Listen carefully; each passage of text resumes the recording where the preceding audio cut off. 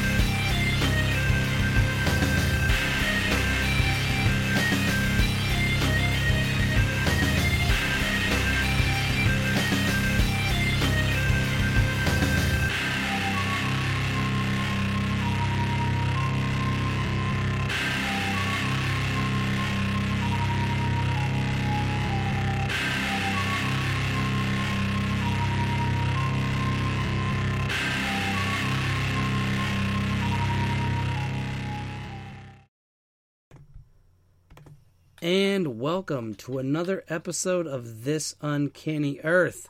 As always, I am your host, Robert Solomon, and flanking me, ready to take out any invaders, is Spider.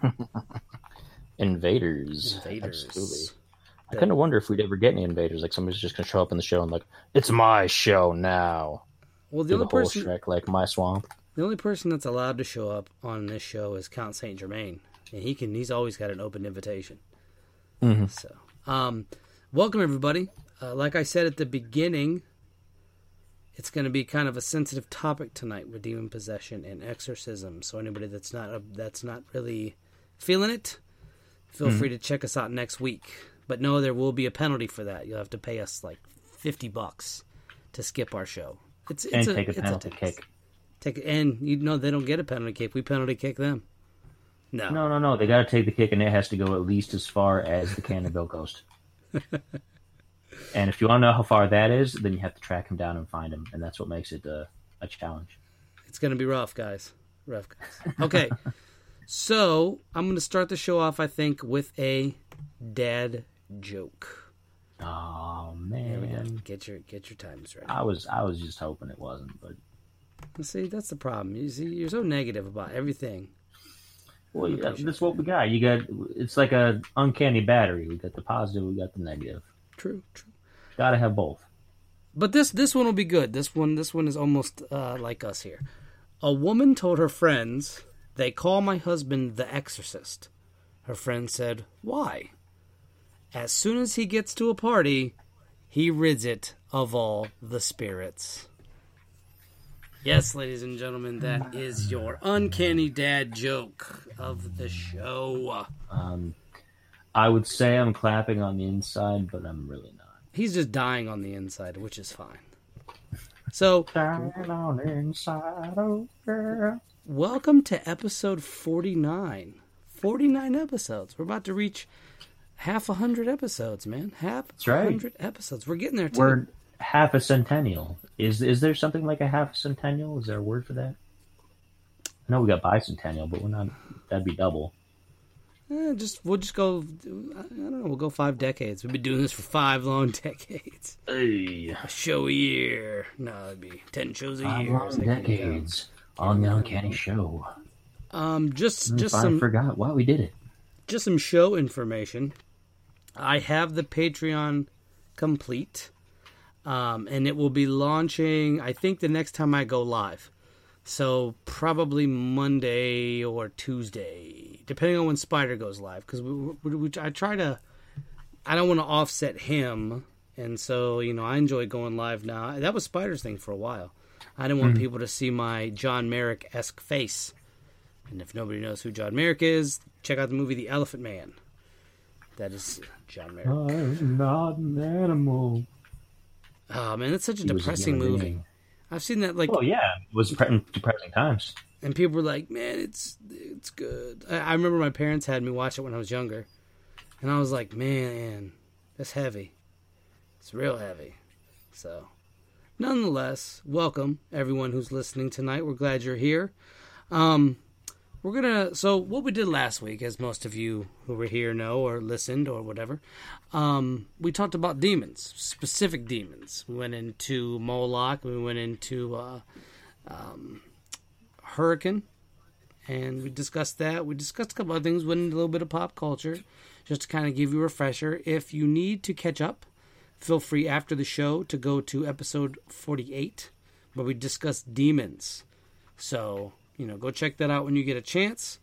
Also, don't forget, September 6th through the 8th, we will be in Flatwoods, West Virginia for the Flatwoods Monster Festival. And then I believe a week after that, on the 13th, if I am not mistaken, I will have to check my calendar. Let me check my calendar. Boop, beep, boop, beep, boop, beep, boop, beep, boop, boop. Yes, Friday the 13th. Excellent. We will be at the Canton Palace Theater to watch Momo the Missouri Monster, a small-town monsters Seth Breedlove production. So, oh yeah, the next one on the list. Looking forward to it. Get out there and see that. He's also going to be a couple other places screening that movie, so if you live near the places he's going to be, check that out. Go check them out. I feel like they should sponsor us for each episode as much praise as we give them. So, Seth, if you're listening, kick us over some sweet, sweet ducats. Nah, that's fine. I like supporting the hometown folks because we're hometown folks. So it's real cool to do that. So let's see if there's any other uncanny news. I don't think so. Do you have any uncanny news this week, Spider? In the papers or the? Well, there's some interesting stuff that happened. As far as sciencey things goes, one of the things is that there's a new article on. I saw it on physics.org, so phys.org, talking about, because they've been worrying about dark matter. Everybody's trying to figure out about dark matter, see if it exists for one thing, which most of the scientific community is like, okay, yeah, we believe it exists, but they don't know how it affects things. And they recently came to a hypothesis. Having trouble with calculations, because anything with dark matter is kind of like, because they don't have any direct proof of it, it's all inferred. But they've come across some calculations saying that perhaps dark matter was here before the Big Bang, which is super, super interesting. Because they theorize, of course, that it was one of the building blocks of the early universe. It's one of the reasons why the universe is expanding, all that kind of good stuff. And if you're not a physics person or a space person, you might be just kind of like, what? But it's fascinating stuff. And the fact that they think that it's before the Big Bang occurred, before our observable universe is here, really kind of gets me thinking. Because while I'm not a particular religious person, I'm into the religious texts and things. I've read them all. And one of the points in Book of Genesis, if you're into Christianity, things like that, and old Judaism, is that before the earth was formed, everything was void and lifeless and just whatever. And it was called like the deep, the waters of the deep, and things like that. Could that have been an allusion to dark matter? Huh? Interesting stuff. So, while it's not strictly like super uncanny, I think if you look at it from an uncanny perspective, it could raise a lot of really interesting questions. Now, in something that I saw today, and I don't remember how old it was. I just saw it in passing, and it wasn't anything where I was like, where I think it's factually based. It's just something I thought was pretty interesting. Out in Russia, supposedly there's an ancient defensive system to keep us safe from the fallen angels of the Book of Enoch. The domes. Yeah, so supposedly America and the EU are trying to destroy them because the fallen angels are ruling over the Western civilization. and that's why you see an increase in certain things. I'm not going to jump into the whole religious aspect of it. If you want my opinion on that, well, you're not going to get it, because that's something for another time and another day.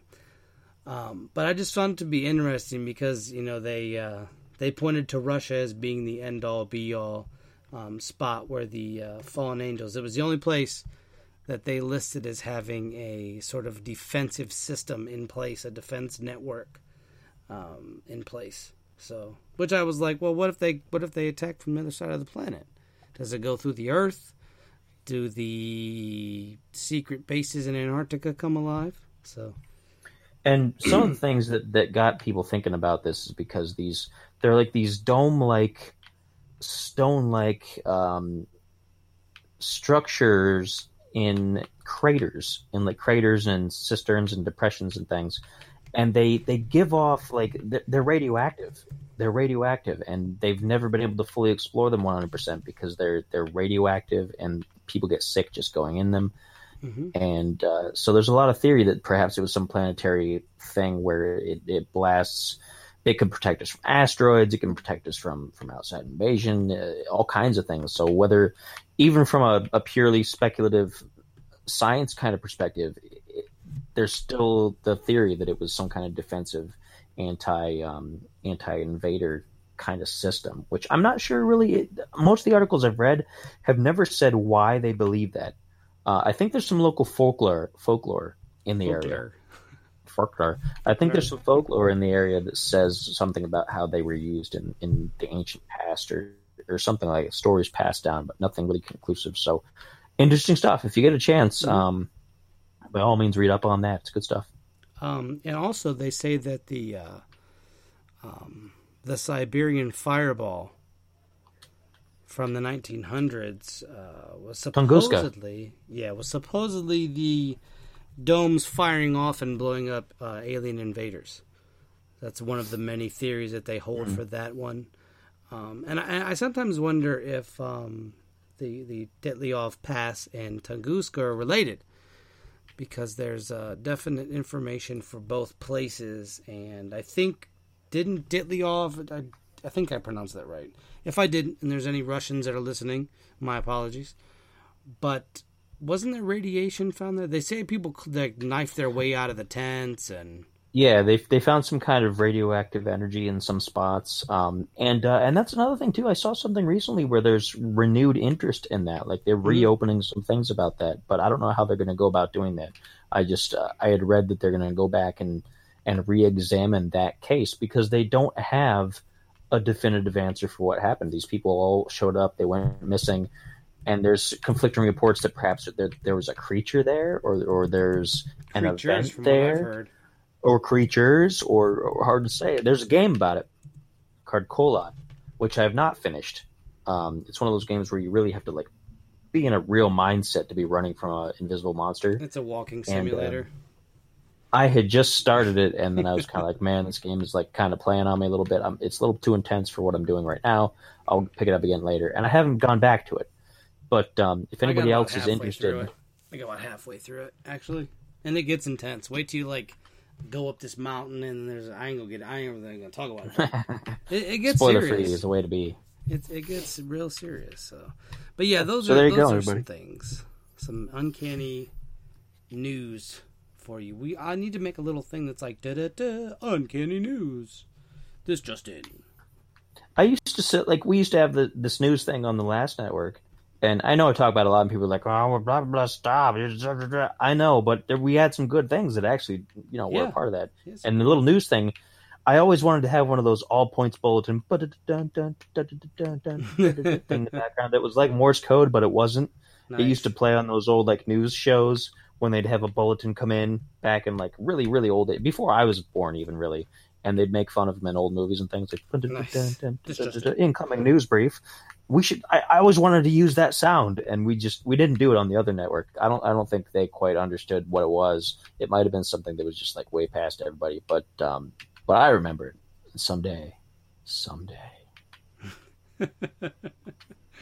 All right. Well, let's get to the meat and potatoes topic of our show tonight, and that is demonic possession and Exorcism. Once again, last week we talked about demons. So if you're looking to get into that, head on over to our site, www.spreaker.com/ThisUncannyEarth for all of your uncanny needs. And that would be episode 48 tonight, episode 49, Demonic Possession and Exorcism.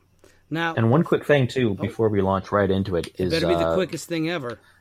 Just a shout-out to everybody who's listening on Spreaker, but also a shout-out to all of our listeners on Spotify, iTunes, Apple Music, etc. I'm not going to go down the whole list because it's a long list, but if you're listening to us on a different streaming service and it's not live, that's cool. I'm just glad you're listening. So a little shout-out to all you folks out there across the internet. Yes, and a big shout-out to everybody who's listening, period. Mm-hmm. Like he said, everybody's listening. Everybody who's been supportive of us, saying kind words, buying the merch, getting the T-shirts, all of it. We do appreciate it, and we're going to keep growing. And I got some great things in works for you folks. Without further ado, demonic possession and exorcism.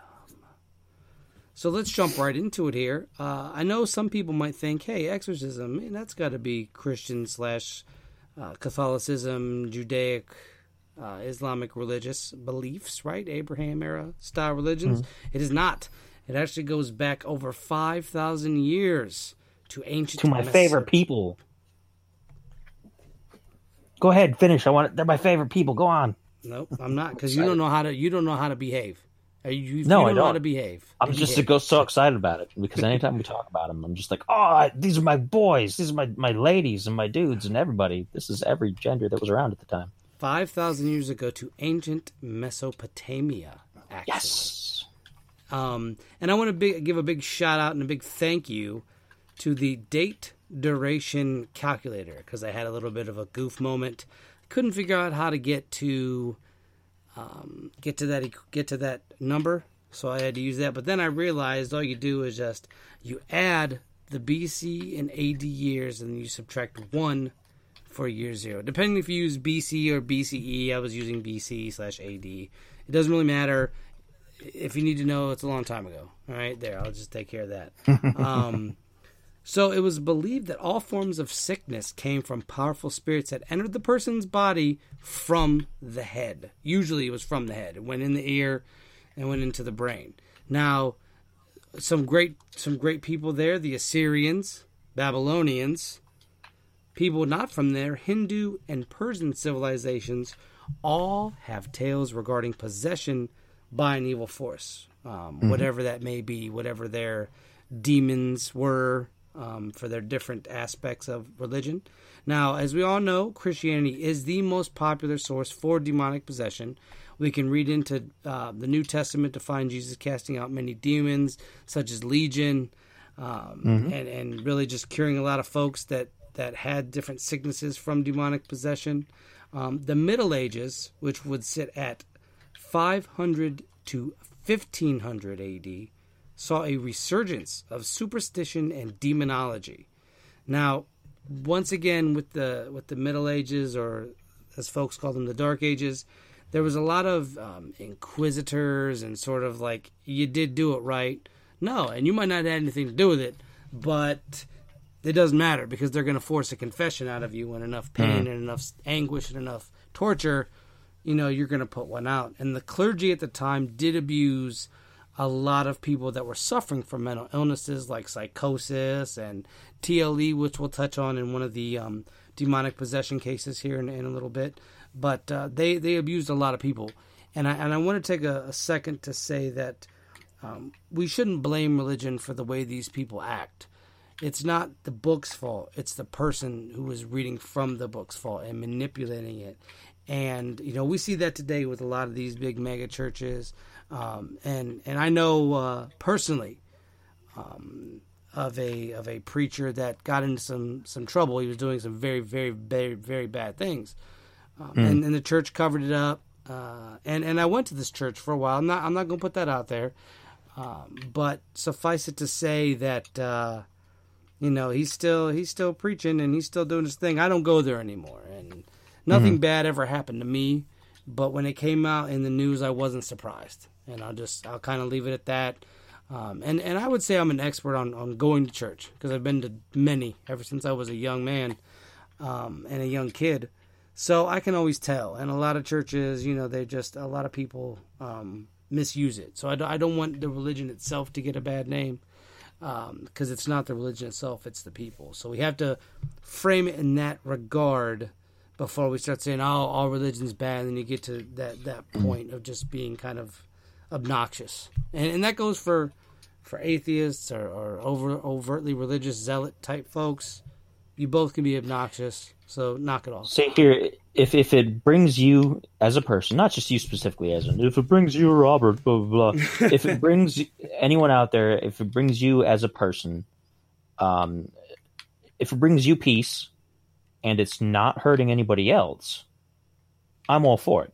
Yep. And that's the thing, too. A lot of people use the kind of stuff, and then they do try to hurt other people with it. Like they're trying to shut down other people's rights and stuff like that. And that's bad, obviously. That's going against what I said.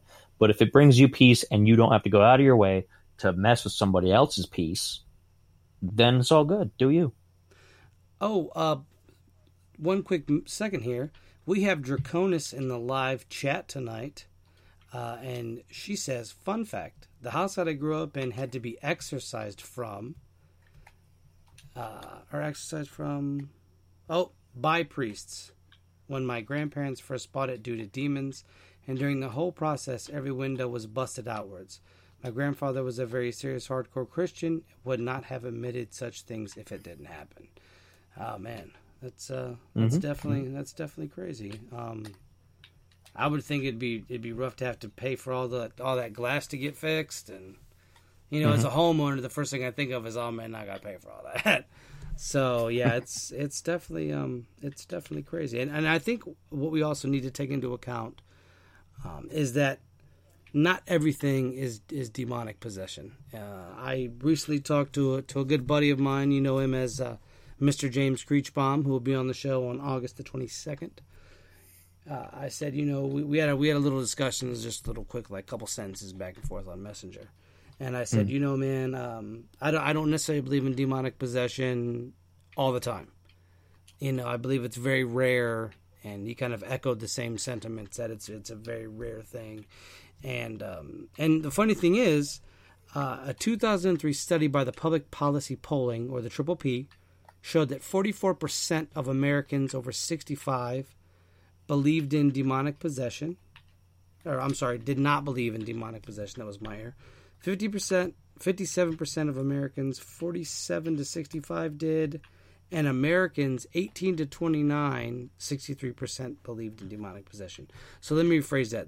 I was right the first time on the over 65. It actually is just 44%. 57% of 47 to 65, and then 63% from 18 to 29 believe in demonic possession, which is fascinating because a lot of the younger generations don't hold on to some of the older traditional viewpoints of their parents or of grandparents. So that's kind of fascinating. And it's also kind of odd to see that over 65 don't. And I would almost attribute that to a change in society. We don't live in the pre-industrial age.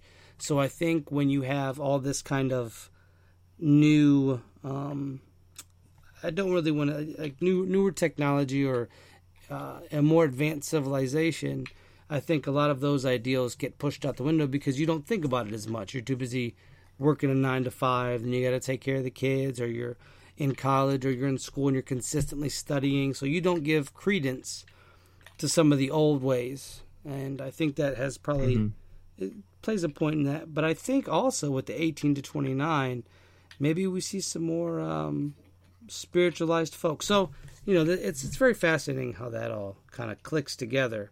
And another quick note, like I said, with the whole mental illness aspect, it was thought to be hysteria, mania, psychosis, Tourette's syndrome, schizophrenia, and personality disorders. So that's how a couple of the demonic possessions were characterized by those. So we just have to kind of be really careful when we do that kind of classification I want to say, before we jump to Well, it used to be conclusions. too.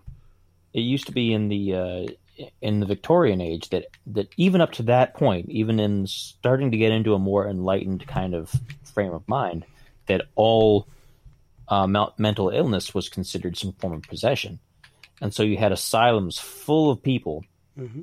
that were crazy that really needed a lot of help.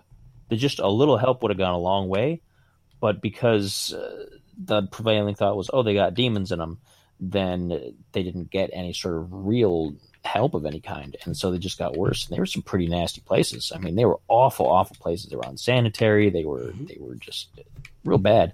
And it wasn't really until the mid 20th century, really, even a little bit before that, that people started really looking at it as like, okay, you got mental problems. It's not a demon, or at least they believed it wasn't a demon. I'm not saying it couldn't have been, for all those people who are like, well, some of them probably were, and that's probably true. If you're into that kind of thing, and that's the topic of the show, of course. But a lot of it was more up to people just needing some help in their brains, and so I think that made a big change in how we viewed that kind of stuff. But at the same time, for some of those things that might legitimately be possessions, I think we might have lost some focus on that. And also, too, to kind of touch off what you just said, the drugs and things like that they gave some of these folks that had these different sort of diseases and mental illnesses exacerbated it. They didn't really alleviate it as much. And we'll see that in one of the upcoming demonic possessions that I researched about. And we see that she probably had that. But, exorcisms are dangerous. Very, very dangerous. It's not something to be lightly played with. A lot of times, especially with the older exorcisms from the Middle Ages, they would beat people, starve people. They would treat people like they were inanimate objects and just kind of hurt them because they thought they were hurting the demon. And when the people would scream like, no, that hurts, they just thought it was the demon trying to gain sympathy so they wouldn't keep trying to drive it out. As we will see with the rite of exorcism, which I will talk about much later on, that changes. I'm not going to say the abuse still doesn't happen. But in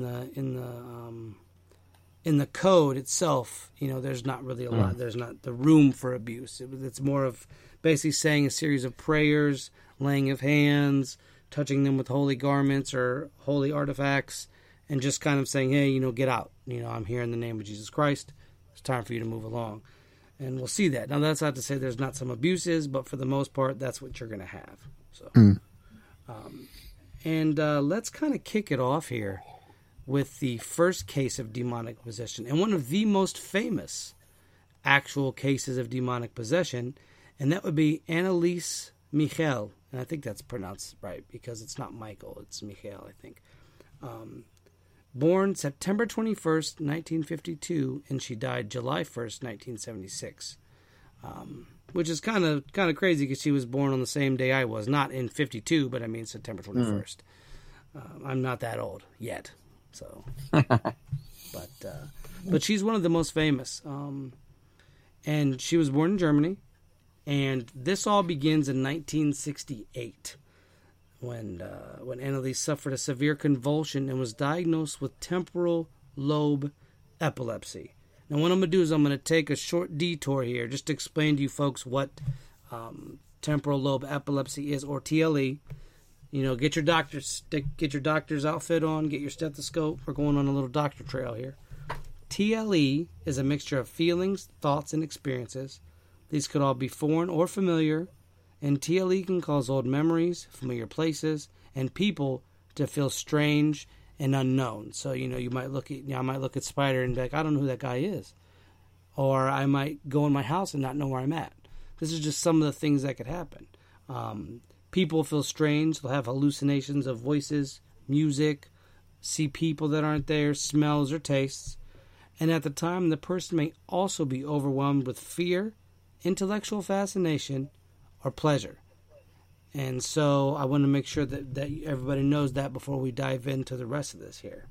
Now, of course, as I say, she did have TLE, and they gave her it's doctor terminology, medicine. So if I butcher it, all you PhDs out there, let me know. You pharmacologists, let me know. Aolept, Dilantian, and Tegretol, and a couple other antipsychotics. But so that all coupled with what Annalise had, she begins to see devil faces, hallucinations while praying, hearing voices.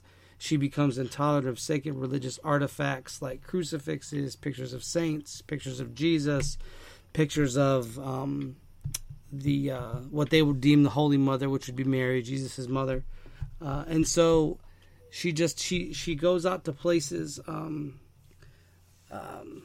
church. I don't want to say so much pilgrimage, but they have shrines and stuff set up. And so they try to take her out to these places, but she can't go near them. She can't let holy water touch her lips. And so in 1975, an exorcism is granted for Annalise. And it's granted by the church because when you ask for an exorcism, the church has to first grant it. So I can't just, all of a sudden I see Craig and he's crazy. I can't just perform an exorcism on him. I don't know how to do that. I have to get... Because it could be I'm just, low on whiskey. And he does that when he's low on whiskey. He's a wild guy. He's a real wild type of individual. Oh, man. I'm not even a priest, so first of all, I can't perform it. I couldn't just call the church and like, hey, you guys don't know me. I'm the host of This Uncanny Earth. I need to perform an exorcism on my friend. Has he had too much whiskey? Yeah, he's fine. Oh, see? There. Done and done. So it has to be granted to a priest. And this priest, Ernst Alt, he did not believe she had TLE, but that she was actually possessed by a demon. And multiple demons, might I add. She was given not one, not two, but 67 exorcism sessions, a couple a week, and they would last up to 4 hours. And this was pretty much performed between 1975 and 76. So if you go into it, and I mean, I don't know if Spider did this, but I actually went and listened to the tapes, and I looked at pictures, and it is very disturbing to listen to. I was going to actually play some on the show, but I don't really want to do that for some of the folks that might have... I don't want to say children, because I don't think this would be a great show for children. I mean, unless they're of age to know. But I don't want to, kind of scare folks. If you want to listen to them, they're on YouTube. The Annalise Michael tapes, you can listen to them there for yourself and pull out what you will. Very, very disturbing tapes. Definitely listen to them at your own discretion. And don't message me later like, hey, you scared me. I gave you full warning on this one. So, don't come at me. She dies on the 1st of July in 1976, as I stated towards the beginning of the show. The autopsy itself has stated that malnutrition and dehydration were the cause due to semi-starvation while the exorcism was performed. Now, Annalise said that she wanted to suffer for the youth of Germany because she felt at the time that the youth of Germany weren't going in the proper direction that they should have, that they weren't Christ-like, that they were becoming sinful and sinners. And so she has visions of angels and the Holy Mother, as they call her, telling her, okay, you're doing this for a better purpose. It's going to be tough, but you're doing this for a good purpose. And so she was consistently conflicted because, when you're in that state, it's not pleasurable. It's not fun. She weighed 68 pounds, and both of her knees were broken because of genuflections. Now, what genuflections are, you see them a lot in Catholicism, and that's basically like the continuous bending of your knees in prayer and staying in that position for long periods of time. You see it in churches when they have altar calls, but in Catholicism, it's more prevalent for longer times than in, say, an altar call, which might last. I mean, the folks there might be there for a half hour, but it's usually only once, and I believe in Catholicism it's multiple times a mass. And a mass is the consuming of the bread and the wine, alluding to the flesh and blood of Christ, as he said at the Last Supper. So I just want to get that out of the way. And so in pop culture, a little pop culture segment right here, the Exorcism of Emily Rose is based on the trial of the parents and Ernst Alt. They were both charged with negligent homicide. During the trial, the parents and the priest said the demons identified themselves as Lucifer, Cain, Judas, Hitler, Nero, and others. In the aftermath, the parents and the priest were given 6 months in jail, which was suspended, and 3 years of probation.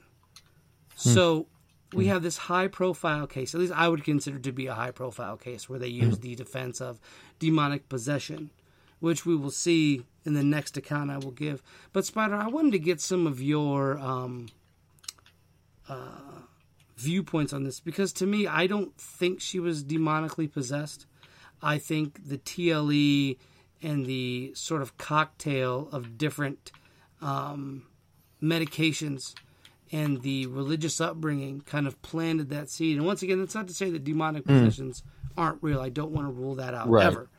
But I think it was more the TLE and all of the drugs taken together, and it sort of had this adverse effect on her, and caused her to become that state or put herself into that position.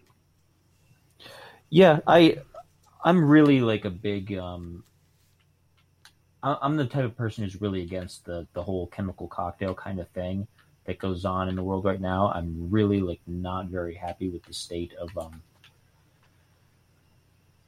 of healthcare, especially here in the United States, as far as that goes, because automatically the first thing to do is prescribe some medication for almost everything, and I think there's too much of it. I think we're too much reliant on stuff like that, and I definitely think the more of those things, the more of those compounds you have mixed together in a combination, then the worse somebody's going to be off, because a lot of times you need one medication for the actual issue that people prescribe it for.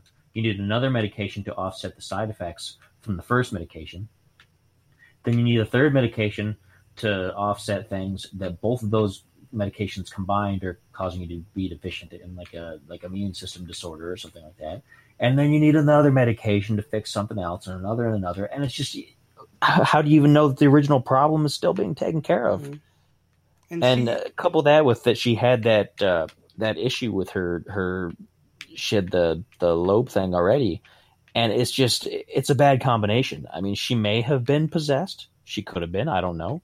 But I don't know. I tend to doubt that kind of stuff at this point. Yeah, like I said, I don't think it was possession in this case. And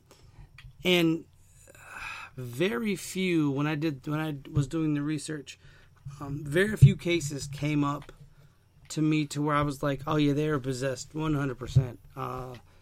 So it's really difficult to ascertain if this actually was a case of possession. I don't believe it was.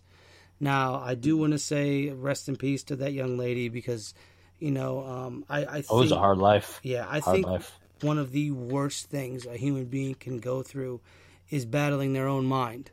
If you have a disease on other parts of your body, yeah, it hurts, but you still have your mental faculties for the most part. Now, the pain and stuff, that gives way to some things. But I think when your own brain is turning against you, I think, to me, that is the roughest, the roughest thing a person can go through. Now, I'm sure some people say, but you don't know about this cancer or that cancer. And I'm not knocking an ailment that a person may have, a disease, I'm not doing that at all. But to me, at least, say if you're sick and you have the flu or you have a stuffed up nose, if I have that, I can still... I still know who Spider is. I still know who my mother and father are. I still know who my son is. I don't have to wonder, about who are these people, where am I at? I know where I'm at. I'm just miserable. I don't feel good. But I know where I'm at. And to me, a person that has these hallucinations, that has these feelings and just this overall sense of consistent fear of everything you're basically afraid of everything because, I mean, you're hallucinating, you're going through these things, then you're taking all these drugs to kind of counteract it, but they're not really helping and they're really only making matters worse. To me, that is probably the worst thing that a person can go through. I would definitely have to say that. And, to have to go through that as a young lady, she was in the prime of her life. And if anybody, I've seen the pictures of her. She was a very beautiful young lady before the exorcism, or before the disease kind of took a hold of her, and then after it looked really bad, and it's just heartbreaking. It's a real heartbreaking story, and my feelings go out to her, and to her family, because it had to be hard to see that, and they actually tried to, because I believe one of the priests had said that her body was not decaying because of her willingness to suffer for the sins of the German youth. And so they tried to actually exhume her body. They tried to, dig it back up, which to me is just distasteful, in my opinion. I think that's a really distasteful thing to do. The person's gone. Why you're digging up their body or their corpse just so you can look at it to confirm some religious belief you have? I think that's, like I said, in one of the cases of abusing religion, to me, that is an abuse of religion. Let that person's body rest, even though their soul's not there anymore, or their physical or their soul isn't there in that body anymore. It's still, to me, a desecration, and it's a very, very just horrible thing. Let that person go and just concentrate on their memory. Work to make sure that this doesn't happen again. I believe the doctors at the trial had said that she could have been saved a week before, just a week. You know what I mean? It wasn't something that she was gone after a certain point, but it was because of the feeding. It was because of or not eating. It was because of the mental breakdown of it. And honestly, I don't know I don't know how it would have helped back then. Her living, I don't know what would have happened from there. If they would have force fed her, then they would have put her in an asylum and locked her in there, and maybe had to have strapped her to a bed, or put her in such a big comatose type of state with lithium and all sorts of those real serious drugs that I don't know what kind of life she would have led if she hadn't passed on. And that's not to say that she should have. It's just to say, I don't know how that would have turned out for the better in either way. This just was a sad story in all forms and fashions. So, the gentleman here at this Uncanny Earth, rest in peace for sure. So, now we're gonna move on to something even more serious. I know you folks are like, "Come on, you already hit us with the heaviness to begin with." This one's a little bit different. This is a little bit different, and this is the trial of Arnie Cheyenne Johnson. Mr. Johnson was convicted of first-degree manslaughter for killing his landlord, Alan Bono, on November 24th, 1981. And I know you're thinking to yourself, guys, how? Well, funny you should ask. He gave the defense of he was demonically possessed. And so we're going to usher on in here to a crime.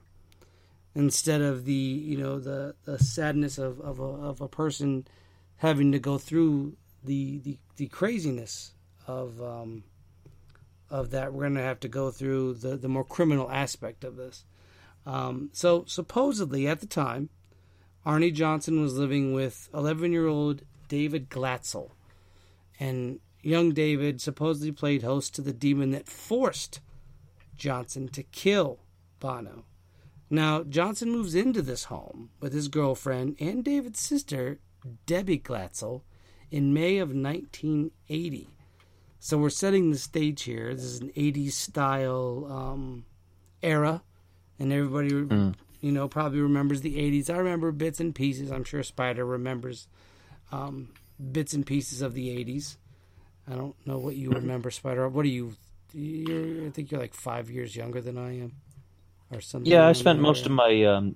I spent at least half of my childhood in the 80s. So I remember quite a bit from the mid to late 80s. Some of it was not pretty. But he's actually yeah. Arnie Johnson. Hey. That'd be weird. Or he's David Glatzel. Yikes. I don't know. I didn't go around doing any, mutilations or nothing, but I hope not. That'd be weird. It would be weird. All of a sudden you're arrested and taken away. And I'm like, where's my co-host? Like, we arrested him. I'm like, oh, he's not going to be able to drink whiskey in prison. He's going to have to make toilet whiskey. It's not going to be... That's pay whiskey. That's pisky. That's pisky. Hey. That's close. That was borderline. That was a borderline joke. I'll take come that. on now. Come on. You're going over the borderline. You just keep on pushing this show over the borderline. All right? At least we're on the same page with that song. We can't get sued for that, can we? Well, no, because we didn't, I did a really terrible parody of it, and you just mentioned it. Okay, yeah, that's fine. So, it's all right. Duck dodge that one. You can't sue somebody for doing a terrible parody. No. You can sue somebody for doing a good parody and making money off of it, but not for doing a terrible parody. Good point. That was free, by the way. Actually, if they sue us, our podcast would be even higher in the charts. They'd be like, did you hear those guys? So, if they're doing bad parodies. If you want to sue us, then, go ahead. You won't get anything and you won't win the case. Maybe we'll win the case. I don't know. You'll get 40-some t-shirts. Here you go. Here's your. We'll give you exclusive merch. You can go on to facebook.com/the Uncanny Media Network to get your shirts today. Cheap plug. Cheap plug. Now you notice I'm a little bit more lighter in this one because this one is basically a crime, and it's not a crime of passion. I don't know why I said that. I just want to say that.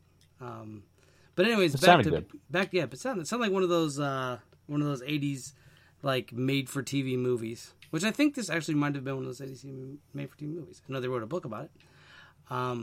So anyways, David starts to be tormented by a man with black eyes, a thin face, and jagged teeth, and he's labeled the Beast Man, who warned David to beware. Now, the Beast Man sounds like a Small Town Monsters production. Mm-hmm. So that's pretty interesting. Now, David continues to have these nightmares about the Beast Man, who swore to take David's soul. Scratches and bruises appear on David's body. Odd noises are heard in the attic. Arnie couldn't find a source for it. Now, David was soon able to actually see this supposed beastman while he was awake. And he said that he appeared as a white-bearded old man with a flannel shirt and jeans. So Paul Bunyan, ladies and gentlemen. Paul Bunyan. I knew that guy was up to no good. Yeah, you and your blue ox. Babe. Unnatural. I know people are like, why are you laughing about this? It's so serious. Because the last one was so heavy that I want to kind of break the mood, make it a little bit easier right now. Because this case is between adults. So before you're like, oh, the kid, just listen. Don't fret. Don't play a fret. Just listen. All right? So the Glatzel family soon turns to their church for help, as most folks do when there's possessions or demonic entities. A priest comes to the home and blesses it. That only seeks to tick off the beast man and causes sounds in the attic to become louder. Now, David's vision in dream and reality increases. So he starts hissing, he speaks in multiple voices, and oddly enough quotes the Milton poem Paradise Lost. And I think I touched on that last week. I'm not sure. You have to go back and listen to the show to find out. Did I or didn't I? And a quick wait, hold on, Spider. You may have. Jumping the gun on this. A quick note: we will be running a contest. Okay, so pay attention to the words I speak, because you never know what question I will ask for this contest, and your prize is going to be pretty cool. Okay, Spider, go ahead. Oh, I was just gonna agree with you. I wasn't even gonna like say something. Oh, well, that was all built up for nothing. I know. I was just like, hey, yeah, It's that's a cool. mess. Yep. You're a mess. As a human being, you are a mess. Well, I make a pretty good What? bookcase. I don't know. You make a pretty good meatloaf. I'll give you that. I do that. Meatloaf. Well, if I leave the beer cheese out of it. Ah, that's too bad. That's too bad. It was delicious. I think we're gonna do that this year, and then we'll live stream the meatloaf. Are we gonna do one of those? What is it? Mock? What is it? Where you sit down, and you eat it. No, you sit down, you eat it, and you film it, and people watch. Yeah, let's do that. Mukbang or muck something. I don't remember what it's called, but yeah. Anybody out there? A citizen, when you want to watch us eat a meatloaf, it's probably pretty gross, but. Hey, so I have been neglecting the Chatteroony over here, and much like the Spinneroony. So Josie is in the chat room with us today. Josie, hello as always. And big shouts out to Josie. She copped one of the awesome This Uncanny Earth t-shirts. Her and Jason Link. So big ups to both of you. She says, there's an energy I've always felt at my mom's house in the basement below her stairs. So whenever I spend the night, I must always have the light on till daytime. To me, it's similar to demonic possession or exorcism because of an entity who has passed on from living to non, and they're just trying to express their feelings to us human beings. Shake my head. Now, Josie, I don't know if you've ever seen it, but Stir of Echoes, the Kevin Bacon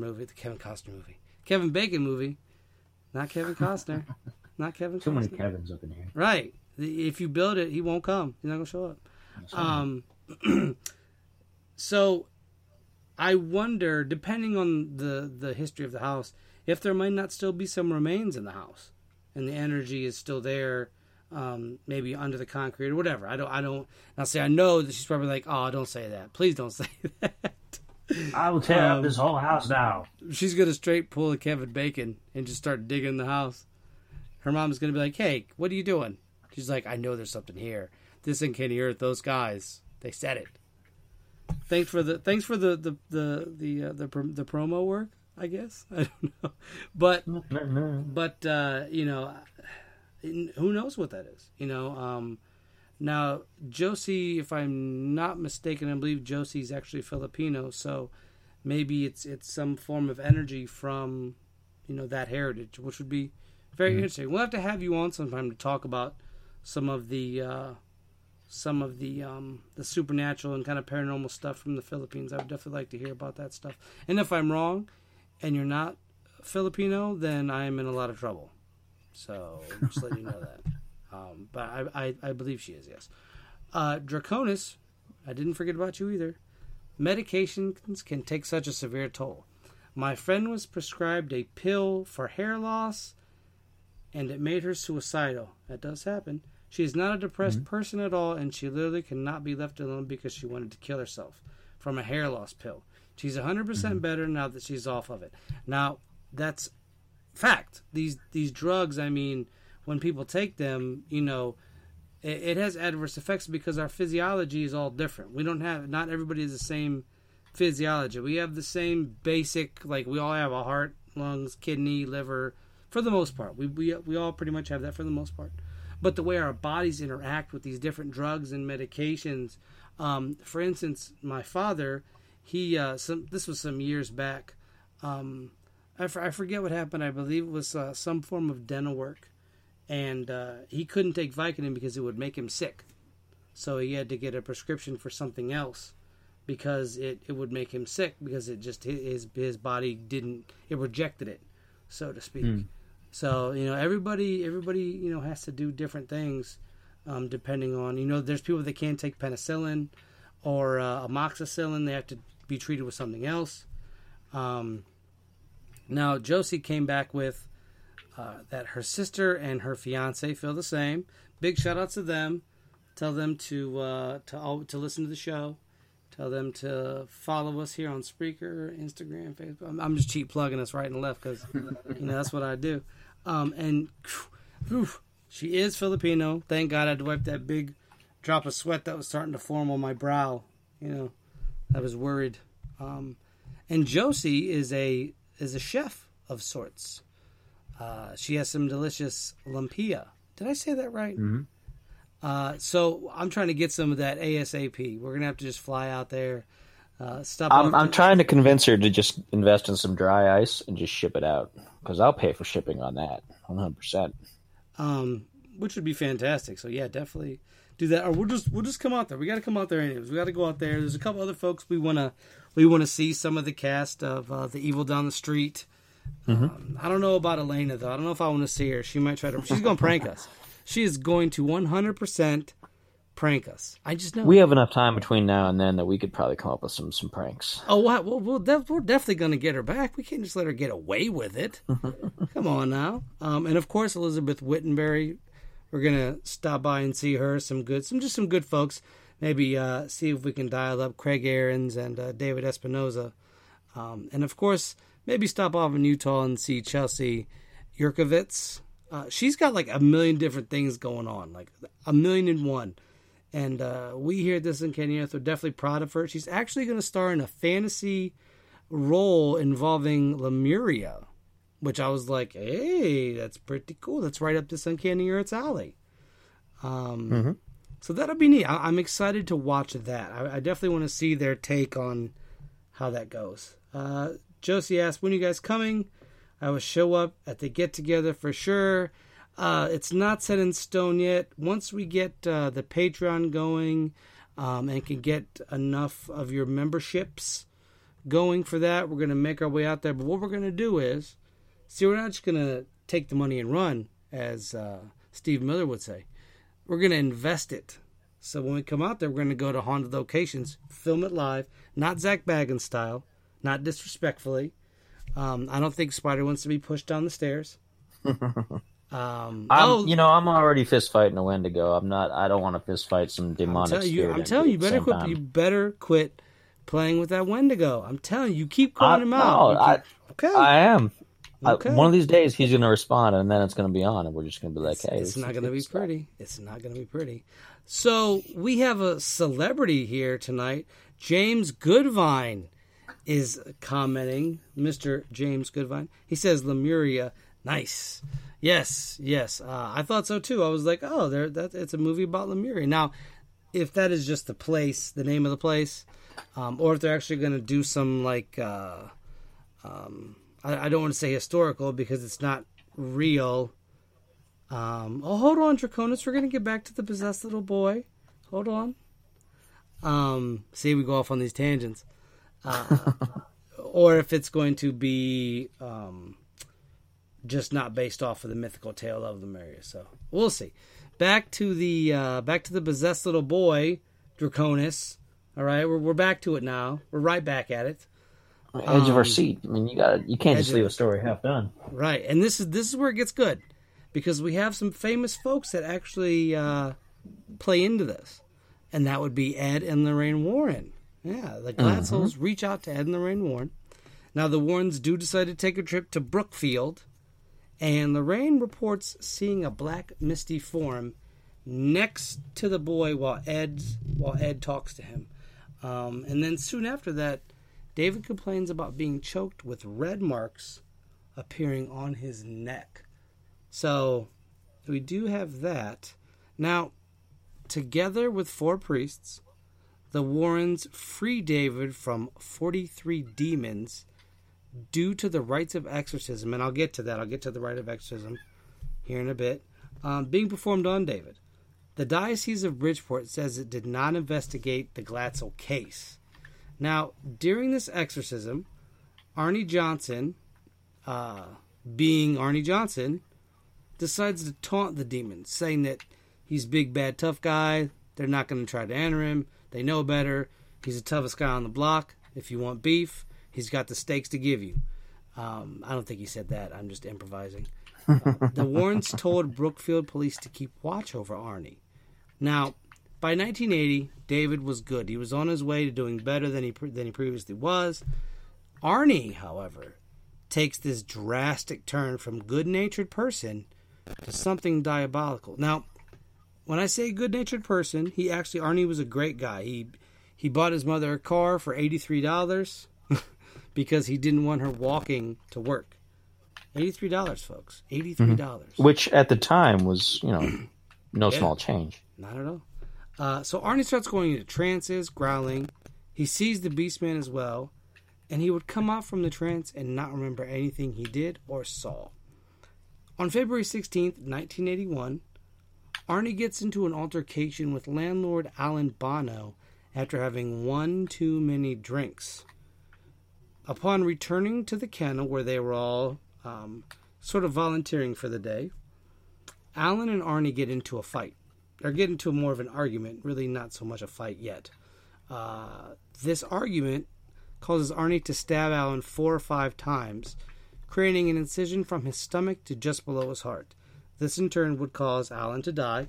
And Arnie, during the confrontation, was growling, was sort of going into a rage. They tried to use this demonic possession defense that was actually refused by the judge. And so in turn, Arnie was convicted on first-degree manslaughter charges and given 10 to 20 years. Now, Arnie only serves 5 and goes on to marry David's sister, Debbie. Now, that's not where the story ends, folks. In 2006, the book detailing the events, titled The Devil in Connecticut, was re-released. Because it was previously released, and I said that totally wrong. The Devil in Connecticut was released in 1983. It goes out of print. It's re-released in 2006. Now, this causes kind of a problem for David and Carl, who pretty much, their lives were on the track to just being normal. People forget. Unless it's something serious, people have a tendency to forget things. But this throws it all back together, especially with the Warrens being involved. This becomes a big thing. Now, the two brothers say that the possession story is actually a hoax that was concocted by the Warrens to exploit David's mental illness. Lorraine Warren and writer Gerald Brittle denies these claims, of course. And then the lawsuit was settled out of court on February 16th, 2012. Oddly enough, 31 years after Alan Bono's death. Now, one thing that I would like to note that I found to be really interesting on the research I had done, there was never an exorcism performed on Arnie Johnson. So they went all this way and said that it was demonic possession, all this other stuff, but nobody actually performed an exorcism. No, they did not. Only on the boy. Interesting stuff. Not on Arnie Johnson.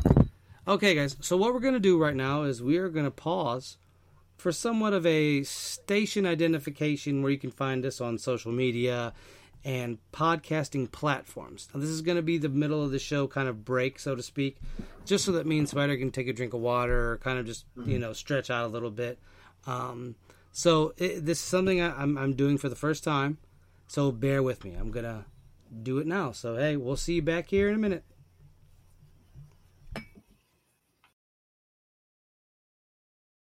Where you can find us on all social media and podcasting platforms.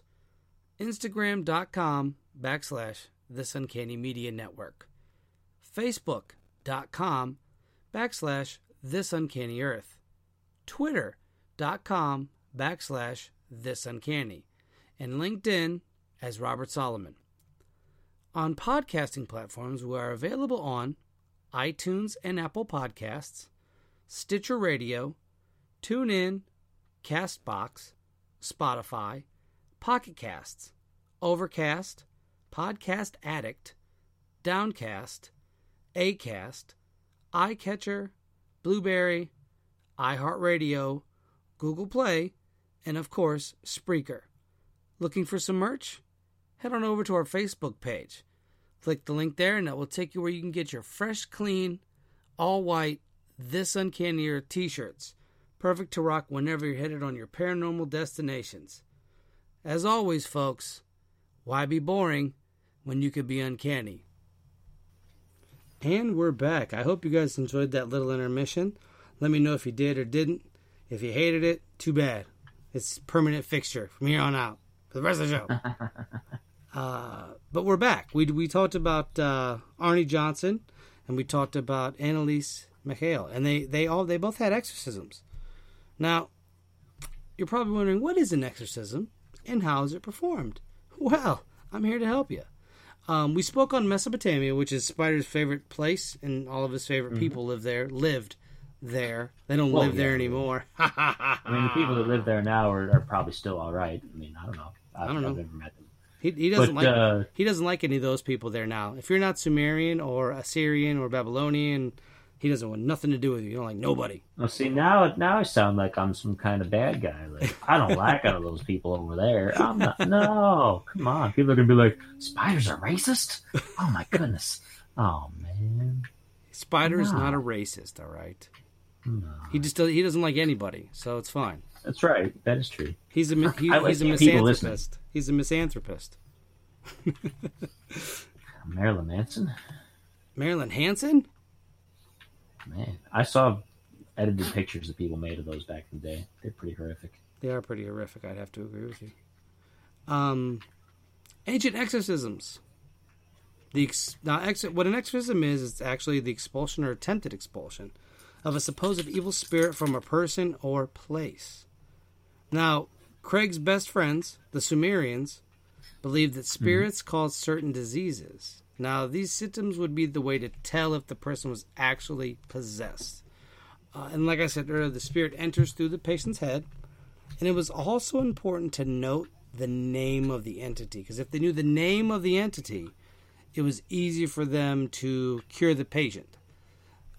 Now, depending on said entity or said ailment, things like rubbing one's head with milk and butter would cleanse the so-called disease of heaven. Now, the disease of heaven relating to evil possessions, evil spirits. Now, the one thing that I thought was really fascinating, especially with the Assyrian exorcisms, is the first thing they would ask you is, what did you do? You know, in terms of, did you wrong somebody? Did you treat somebody like trash? Because if you did that, you have to first go make amends there or in that regard before I can do anything. And so that was fascinating to me, because it's just best saying, hey, goofball, don't be a goofball. Go apologize, and things will work themselves out. Now, of course, not everything worked out like that, and things such as pain in the abdomen, chest pain, radiating back pain, were all thought to be attacks by demons. Now, to treat these, the doctor would kind of purify the patient with water. They'd wrap their head with a bandage and juniper leaves. And supposedly this would draw the demons out through the ear from whence they came. So, very, very fascinating medical techniques. And it's just fascinating. Things like the Assyrian exorcisms, they actually involved magical rituals, incantations, invocations of deities, like the god Shamash. Did I pronounce that right? You know Shamash? Oh, yeah. Yep. There it is. And he was the Mesopotamian sun god. Now there's a tablet, and I'm going to try to pronounce it, and if I can't, Spider will jump in here and make sure I can. The Maklu? Yeah, that sounds about right. Maqlu. I'm going to just say the Maklu. And that meant, it meant burning, or basically purification, of the evil spirit. And that was a tablet that depicted the actual ceremony of an exorcism. And in that same ritual, the figure symbolizing the witch or the warlock or whoever it was that actually put the spell on or the curse on the individual was burned. And what this would do is usually dispel the magic on the individual. So if a person placed a curse on you, they would just burn the figure of the person, and then the curse would usually be lifted. And in certain cases of severe evil possession, different measures had to be taken. So we have, and this isn't the only country. Hindus did it. I should say this. It wasn't the only sort of religious exorcism, but Hindus, Buddhists, every culture has its own way of exorcising demons. And some of the more modern day exorcisms in Christianity now, specifically Catholicism, because Catholicism was always like the the big exorcist kind of thing as seen in the movie The Exorcist. Like I said before, the priest ordered to perform the exorcism must go through the proper channels. He must go to confession. He must elicit an act of contrition, which is a prayer offering remorse for his sins. He must offer the holy sacrifice of Mass, what, like I said before, is the bread and wine of Christ. And he must implore God's help in other fervent prayers. Now, when this happens, when the exorcism itself takes place, the priest covers himself in a surplice and a purple stole. Now, that's just what you see the vestments. So, and when you see the exorcist, what the priest wore, his wear, like a scarf almost. Yeah. The stole is a scarf, and then the surplice is like the rest of the outfit, and then the robes and everything else. And then they bind the person if there's going to be a danger to themselves or the exorcist performing the ritual. He traces the sign of the cross on him, the bystanders, and then sprinkles everyone with holy water, himself and then the bystanders. He then kneels and says the litany of the saints. Now, I was actually going to repeat the litany of the saints here, but that thing was like 3 pages long, so I wasn't going to do that. It's basically a prayer invoking the saints, and then there's some other prayers that follow it that he speaks. A good portion of the exorcism itself is prayers and biblical verses from of course the Bible, like Mark 16:15 through 25. And then as he's saying the prayers, everyone that is present is to make a response to some of the prayers that are said, like the litany of the saints. He then commands the demon that is actually possessing the individual to say its name by a sign or speech, and then commands the demon to obey him in Jesus Christ's name. Now, he also will make the sign of the cross over himself and the possessed. He places the end of the stole on the possessed neck and puts his right hand on the head and speaks a series of phrases to drive the demon out. A series of canticles, phrases, and more are spoken with confidence. So you have to believe in it. It can't just be. It can't be like, Can you get out, please? Can you get out? You have to actually affirm it. Get out. You got to drive it out. Get off my lawn. Right. That's Spider exercising his lawn. He doesn't exercise on the lawn, though. Yeah, not very often. No. It may take days, weeks, or months of consistent prayer and exorcisms to actually push the demons out. And as we've seen in different cases, there could be many demons. David supposedly had 43. Now, I kind of want to backtrack a bit because we didn't really get to talk about it. Spider, what do you think of that case as a whole? Do you think the boy had the demons inside of him? Do you think that Arnie... Because to me, what I think Arnie had too much to drink and emotions ran high. But, like I said, he did push the demons during the exorcism, and there's a chance the demon jumped from one body to the next. Where do you sit on the whole Arnie Johnson, the devil made me do it case? I mean, there is the chance. There's always a chance, I suppose. I think, though, because he'd gone for a while and been pretty much okay, right? He'd gone for a little while and been all right. And well, they noticed that he had changes in his behavior, like I said. They noticed, the subtle... He was growling. He was kind of being more prone to fits of rage and anger. Mm-hmm. It's tough to say because on the one hand, some of it is kind of textbook for how people describe demonic possession. On another hand, it's he had been drinking a lot, and some people get kind of really not right in the head with with a little bit of alcohol. I know people who've said, "Oh, I can't drink whiskey because whiskey makes me angry and wants to fight people." I'm just like, all right. Well, there's a reason why spirits are called spirits sometimes, because they possess you and they get in you. Not everybody. I mean, some people can drink things easier than other people, and other people just they shouldn't. And some people do recognize that they can't, so they don't, and they stay sober. And it's awesome for those folks out there. Shout out to all you people who have to stay sober, and you have to, and you're doing your best. And there's other people who Agreed. It doesn't really do much other than, loosen them up, have a good time. But the other thing to remember, too, is one person's good time is another person's disaster. So it's difficult. I tend to think that if there was some kind of thing that happened with the child, I find that to be a little bit more believable than I do it having jumped into him. But again, I don't know how often alcohol might have been involved when he was growling and having his personality changes. Maybe the experience with the child led him to alcoholism and changed his behavior because of that. And the Warrens being involved the Warrens are kind of contentious. I don't want to speak bad about them or anything like that, but they've been kind of involved in a lot of different things, and there's been a lot of back and forth in some things like, all right, yeah, they really helped, and other things where obviously they're out for a bunch of money and things like that, and it's hard to say really where those things were. I mean, I think they were legitimately trying to help people, but I don't know. I didn't know them personally. I'm not directly involved in most of these cases, so it's kind of a toss-up. I mean, I tend to think that maybe the guy, the stress of everything led him into an alcohol problem, and I think that's what changed his personality. And then maybe he saw how the kid acted and kind of took on that persona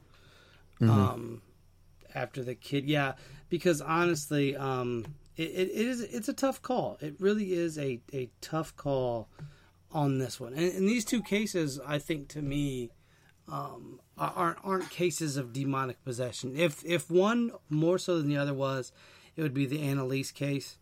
But even then, the mixture with the chemicals and the mixture with, her TLE, I think that really brought about her condition, so to speak. And so to me, that those two cases are just, I don't think they're demonic possession. I think that it's just, in the case of Annalise, it was the chemical cocktails in her brain. And in the case of Arnie Johnson, I think it was a dispute. It led to a fight. The fight led to somebody getting stabbed and killed.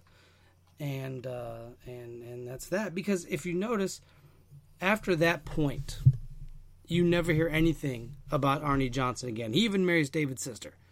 And so because there wasn't an exorcist performed that we know of, it leads me to think, well, the demon didn't just dip out after he killed the guy, right? And that's a red flag for me, Now, we're going to have, like I said, James Creechbaum on the 22nd of August. So mark your calendars for that. I'm really looking forward to having him on. And he's gonna tell us, I think, a couple of things. I don't want to put it out there because I don't know if he is or isn't. I don't want to put anything like that out there without verification. And because I believe that man has seen some things. I don't doubt it. You know what I mean? Because he's been in that field and he helps people with their paranormal issues.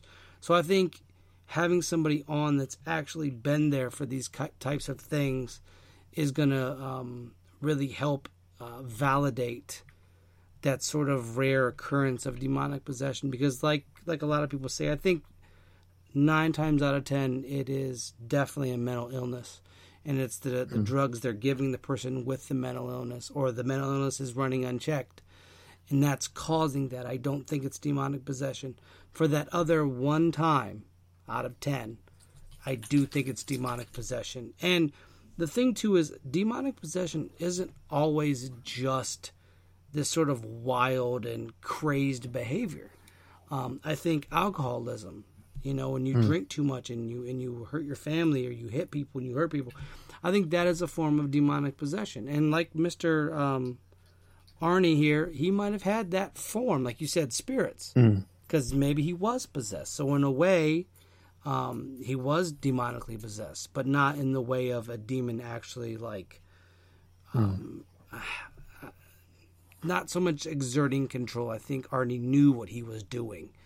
And no, we don't know what was going on in like his personal life. We don't know if they were struggling to pay bills, or if he had some kind of issue with something that was going on with the landlord, like something wasn't being done. Maybe like a sink overflowed and flooded the place or damaged something. So we don't know the aspects of that.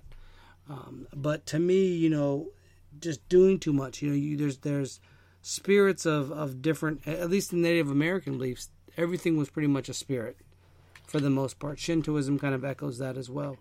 So I think when you have things like drug abuse, or you have things like alcoholism, heroin addiction. It's a form of demonic possession because you're letting this thing rule over you.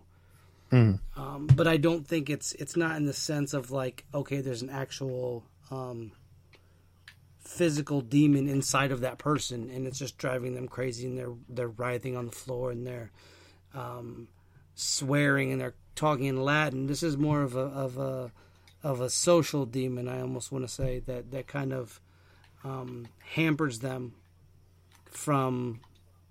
See, I feel like I'm running in circles on this one, just because I know people are like, "Well, doesn't that mean they're demonically possessed?"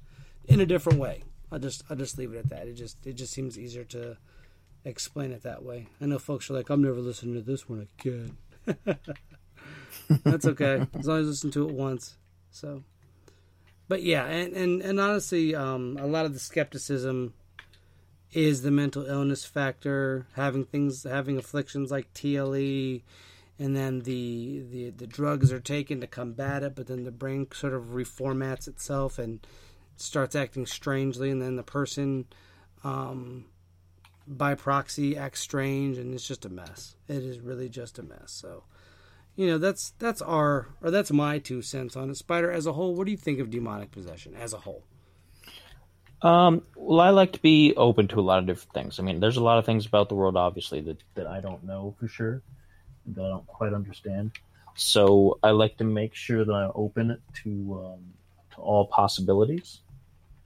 And I tend to think less that most things that are assumed to be possession are probably less possession and more mental illness and a variety of other things first. But I don't discount the fact that there are sometimes that something does get into somebody's head, because there are a lot of times when perfectly well-adjusted people who don't have any issues, don't have gambling problems, don't have addiction problems, they don't have anything that can be pointed to after the fact. And they just snap and they just turn into somebody else. They start getting withdrawn. They start, and maybe some event that they saw on TV or on the internet or whatever hit them really hard and they never told anybody about it. And you can't find that in an autopsy after the fact. But I don't know. I can't say for sure that everything is the way that I believe it is. So I'm open to the possibility. At the same time, like I said, I 9 out of 10 times I think most things are going to be mental illness. Well, there it is. So we had a great discussion on demonic possession and exorcism, at least in my opinion. Feel free to let us know in the comments. What do you think in the comments? Do you folks, James, Draconis, Josie, anybody that's out there that hasn't commented yet, if Elizabeth's listening or Elaine or anybody else that's listening right now, where do you sit on demonic possession? Yay or nay? I know some folks probably are, 100% yeah.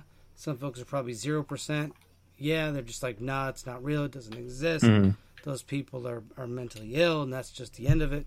Let us know what you think in the comments, because I'll definitely, like I have been doing, interact with you folks and let you know, or let the listeners out there know. Other than that, let's jump into some of the fantastic pop culture regarding demonic possession and exorcism. And I'm going to let Spider go ahead and take the reins on this first one. Well, obviously the most famous example of something in pop culture involving demonic possession would, of course, be the film The Exorcist. A film that many people have said legitimately frightened them when they were younger, even as adults. And it frightened people in theaters, I believe. Like, there were stories of many people who walked out of theaters because it was so frightening, and it just bothered them so much when it debuted. It's still considered supposedly one of the most frightening films ever created. Now, these days, we're all kind of like, well, the pea soup and all that other kind of stuff, I don't know about all that. But, think about the times and think about if something like that really happened rather than, just seeing the effects being weird. And just think about whether you'd be really kind of freaked out. Because I'd be kind of like, oh, man, you didn't even have pea soup. That's weird. So, so that's the first and most obvious example, I think, for anybody who wants to see. I guess it sets the stage for every other exorcism-related piece of media after that. So if you want to see the pinnacle of the phenomenon, then There you go. The Exorcist. And was it ever redone, or has it only been that one movie ever since? It's been that I think one, it had some sequels. but there's I think 5 or 6 sequels. I think I saw one other. The Exorcist actually absolutely frightened me as a child. I saw it when I was a kid, when I shouldn't have seen it. I don't remember where I saw it, but I was a kid, and I'm like, it was the most terrifying movie of all time. Between that and Children of the Corn back then. Now it's just slightly uncomfortable to me. I'm just like, you know, because some things happen with the crucifix, and she's just a foul-mouthed little girl, and I'm just like, this is more, you're doing this more for shock value than actual horror at this point. And the other one I saw was newer, and I don't remember much about it. I don't think it was that good. So I just kind of wrote it off. Now the next movie that I'm going to, not the next, but the movie I'm going to talk about, I actually do find kind of scary, and that's the old Paranormal Activity. All 1, 2, 3, 4, 5, 6. There's 6 movies in total, with my favorite being the very first one, and then followed that up with the Japanese one. So there's actually a Japanese Paranormal Activity. It's a fantastic. It's made by I'm trying to remember the director. It wasn't made by the director of the very first one. I think Oren Pell was the name of was the director of the first one. Yeah, Oren Pelly. My fault. It was by, and I'm drawing a blank here because I know he does horror in Japan. Let me see here. I'm gonna look it up real quick. But what I liked about these movies is that it actually did really well in terms of just like trying to sort of scare folks without actually seeing the entity itself until much later in the series. You know, it had like your typical jump scares, your kind of weird vibe. And the first one I really liked. I really enjoyed the first one. The second, third, and fourth, I don't remember. Like, I get those confused because I haven't seen those as many times. Decent films. Now, Paranormal Activity 2, Tokyo Night. So it takes place during the actual second one, which, like I said, it's really good. I liked that one. It even has like kind of if you look at the cover box of it, it actually has like that Japanese aesthetic when it comes to horror movies, like the shock, because Japanese horror films rely more on the emotions, more so than your just typical jump scares. It's more of like an eerie kind of like, it just comes on feeling like in Ju-on, like I've said numerous times. I think I've mentioned that movie as much as Castlevania. I think I've mentioned that probably as much as being one of my favorites. But it was directed by Toshikazu Nagae, and fantastic movie. I definitely recommend seeing that one. I would watch them in order. And then I also liked I believe it was the marked ones, I think. Because Ghost Dimension was the very last one. And it kind of left a lot of things open for a 7th movie, but the 7th movie never materialized. But the marked ones was really cool because it touched a little bit on Santa Muerte, and it did a lot of more like Hispanic origin, sort of like Catholicism roots, which I found to be kind of fascinating. And it was pretty scary, actually. That was actually pretty scary. I liked it. It was a good horror movie. So I definitely recommend going and seeing, or not going and seeing, but, you know, wherever you watch your movies from, if you rent them from Blockbuster. Wait, is Blockbuster still around? There's one. I got some news for you. But yeah, you have the Paranormal Activity series. It's good stuff. It's a phenomenon. It was a phenomenon. Not so much now. It kind of ran its course. It became the Saw series. You know, like all the movie just comes out like you're on the 8th movie, and then they have to what do they call that? Where they bring out the series again, reboot it. I think they rebooted it. I don't know. The first two Saw movies are about as far as I got. Torture porn for me just doesn't do it, which is what they call it, basically. Torture porn just doesn't really do it. Like, you're just doing it for shock value at that point. But yeah, Paranormal Activity, the marked ones, and Paranormal Activity 2, Tokyo Night. Check those out if you're looking for a good scare. In my opinion, of course. Now, of course, there's other films that deal with possession in either serious or in kind of silly fashion. Continuing along the lines of horror movies where there's possession that kind of crosses the borderline between being gross out factor and being kind of silly, you have the Evil Dead films. Oh, yeah. I like the originals. Even though 1 and 2 are pretty much the same movie, just retold with a bigger budget on the second one. And Army of Darkness is just... It's less a possession movie and more just hilarious because it was a product of the 80s. But Evil Dead 1 and 2 and the remake, I have not seen the remake, but I didn't really hear that it was anything special. It was just a lot more gory and things, which is something that Evil Dead is known for. But the original movies star the most popular B-movie actor of all time, Mr. Bruce Campbell. So if anybody is a fan of Mr. Bruce Campbell, this is some of his earliest films. And they're Sam Raimi films. Or Ted Raimi. I don't remember which one of the Raimi brothers. It's Sam, I think. Sam. But the first Evil Dead dealt with the Necronomicon in a cabin in the woods. A group of vacationers go out there, Bruce Campbell being one of them.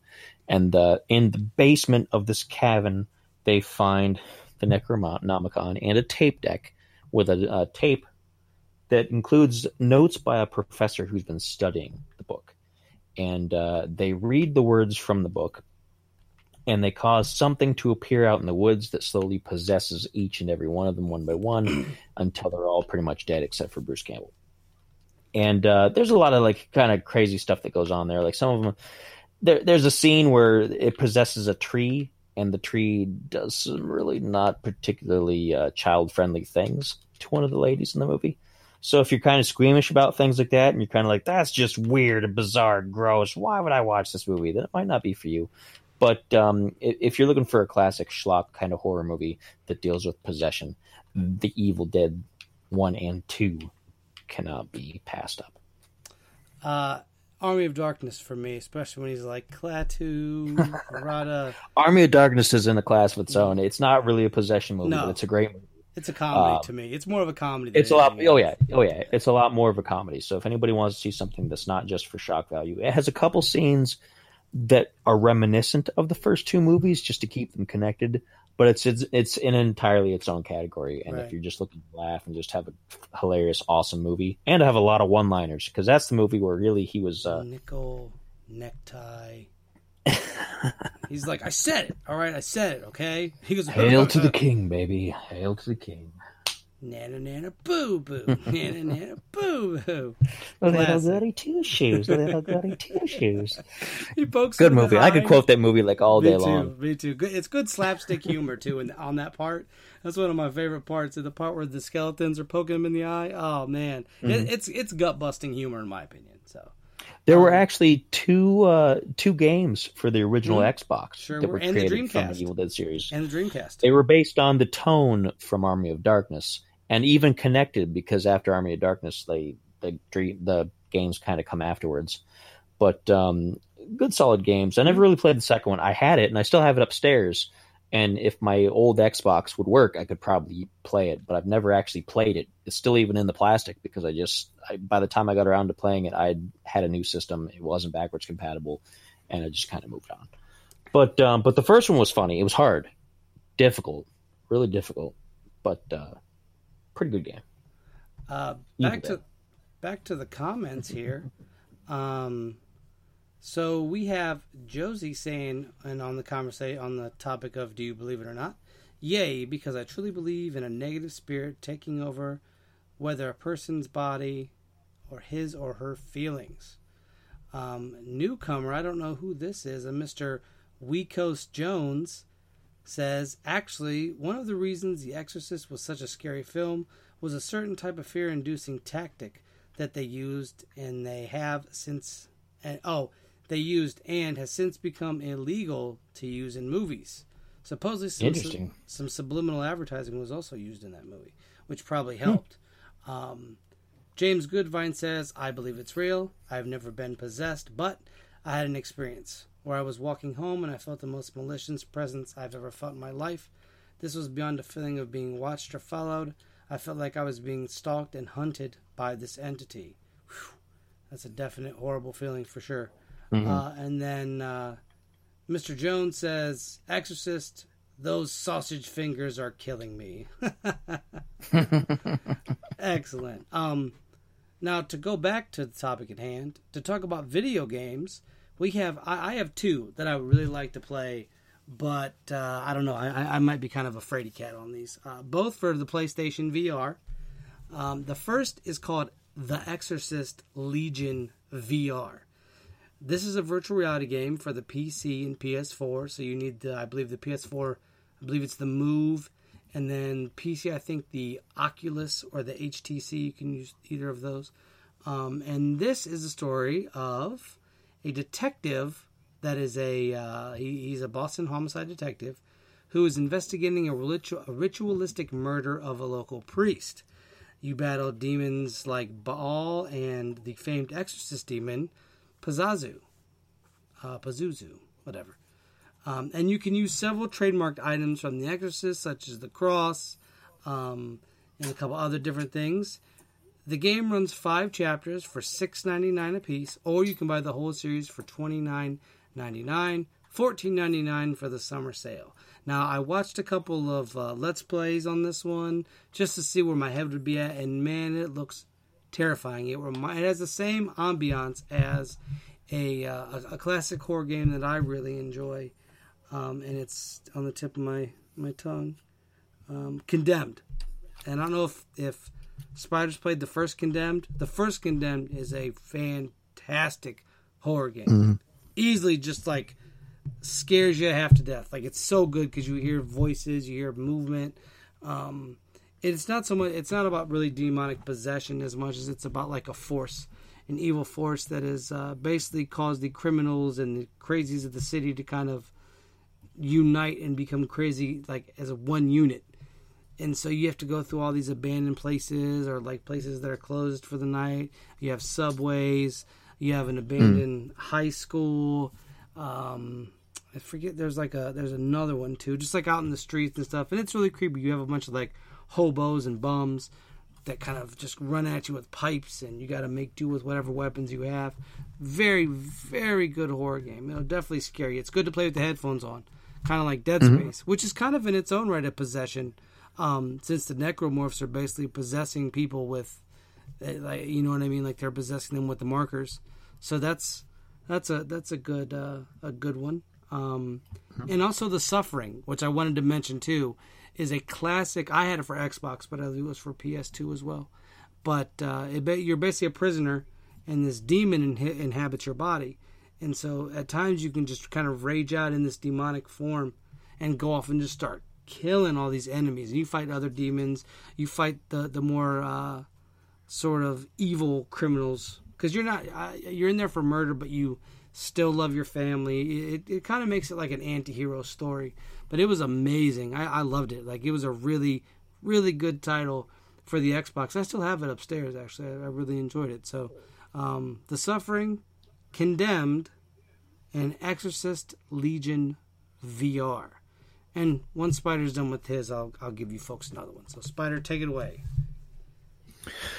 I had something that I was going to pick, and it was right on the edge. And then here it goes. Things like demonic possession aren't just limited to classic horror movies and things like that. They're also on some television shows that you might not expect, and they're played slightly different. Like we're going to go all the way back to the original series of Star Trek with William Shatner and Leonard Nimoy. And there was an episode, and I don't remember what the episode is called, but I remember they're on a space station or on a planet or something, and there's somebody who's been accused of a murder of a diplomat or something like that. And it ends up that whatever's been that what happened was the person was possessed by this alien entity, but they don't really call it an alien. They keep calling it a demon, a demonic possession, and it jumps from person to person and is violent and is trying to escape the planet, things like that. So for a different perspective on the whole possession entertainment thing, it's a good episode. I don't remember the name, but based on the description that I told you, you should be able to find it pretty easily online. But going on from there, there's also some other things that you can watch, like let's take a look at the list here. Another kind of over-the-top schlocky kind of movie that deals with demonic possession in kind of a crazy Evil Dead-esque kind of way is the first Tales from the Crypt movie from 1995, Demon Knight. Which I'm not going to say this is a great movie, but it was entertaining. It was entertaining for what it was. I'm going to give you a quick rundown here. There's a man who's on the run from a demon who's played by Billy Zane. The man on the run is played by William Sadler, and he has an ancient key that holds the blood of Jesus Christ and keeps demons in their hellish place of residence. And of course, Billy Zane, as the demonic entity, wants to steal it. So he traps this man and a bunch of other people in a hotel in the middle of nowhere and assaults the place with people who are possessed by demons, and then slowly possesses each and every person within the hotel until there's only one person left. So, interesting stuff. Ending was kind of, but not the worst movie I've ever seen. It was, if anybody has ever seen the old Tales from the Crypt show, the show got just, bizarre and zany and just went for gross out and scare factor stuff sometimes.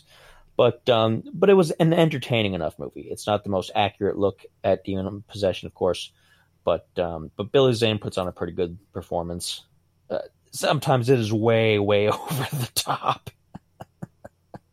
Like there's a scene where he uses fire in a particularly risque sort of fashion, and that's the most I'm going to say about that because kids might be listening. But for you adults out there, it was pretty crazy. Now, I wasn't really a fan of the TV show or the movie. It was just kind of eh. There was two of those movies. There's actually two Tales from the Crypt movies. What I was a fan of was the actual comic book, which I have a couple issues of, and that was cool. The stories in that one reminded me of Creepshow with Stephen King, which was fantastic. Those two were classics. I just never got into the TV show because I remember HBO had it on. Because I would watch that, and I would watch Tales from the Dark Side, which is also kind of like a horror style show.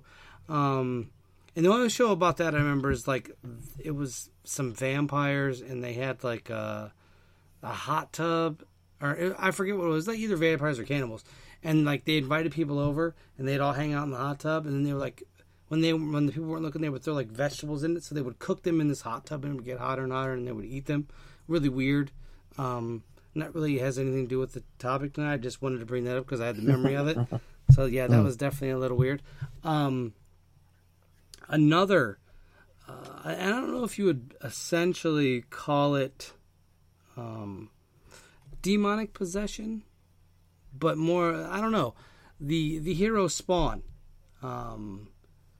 Has I don't know if he's actually a demon or he's not really demonically possessed, but he kind of sells his soul to the devil to come back to save his wife Wanda because he wants to help her, and he dies in a like a horrible way because he's an ex-soldier or ex-mercenary, and he has done all these crazy killings, all these heinous things. So he's sentenced to go to hell, obviously, but he kind of pleads with Malbolgia, who I think is who's supposed to be the devil or like one of the devils, one of the demons, and then is sent back to Earth to sort of exact revenge, so to speak, for his death and kind of like protect Wanda. And there's a whole things that happen. He becomes God, and then he gets rid of God and the devil, and it's kind of a weird thing. And the first movie was cool. The cartoon's better, but what really makes me sad is the fact that Jamie Foxx is playing Spawn, because that's the person who should not be playing Spawn at all.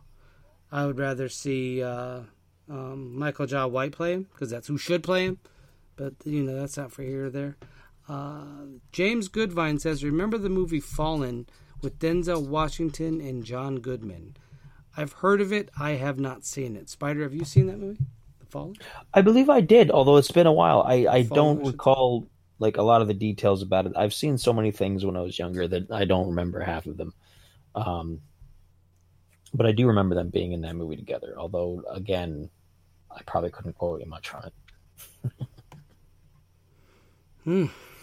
Yeah. So we're kind of winding down to the last 15 minutes. We're going to probably talk about a couple more things, pop culture-esque. I didn't really think of any books this time around. I can't really. I mean, The Exorcist has a book.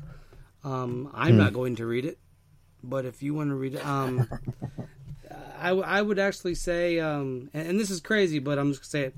The Bible's a good place. Any of your religious texts that speak on exorcism is going to be a good place to start to get kind of up to speed on that.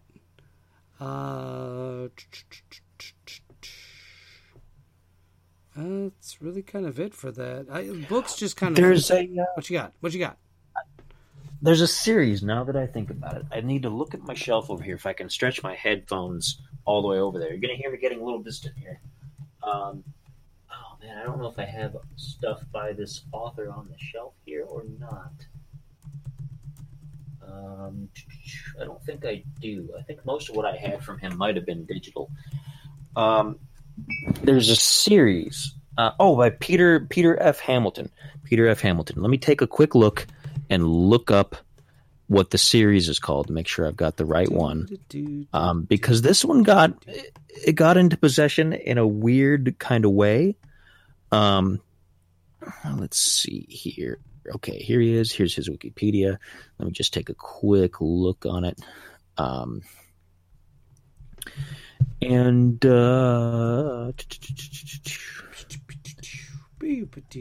I don't remember if it was the Void trilogy or the Night's Dawn trilogy. I think it might have been the Night's Dawn trilogy, maybe.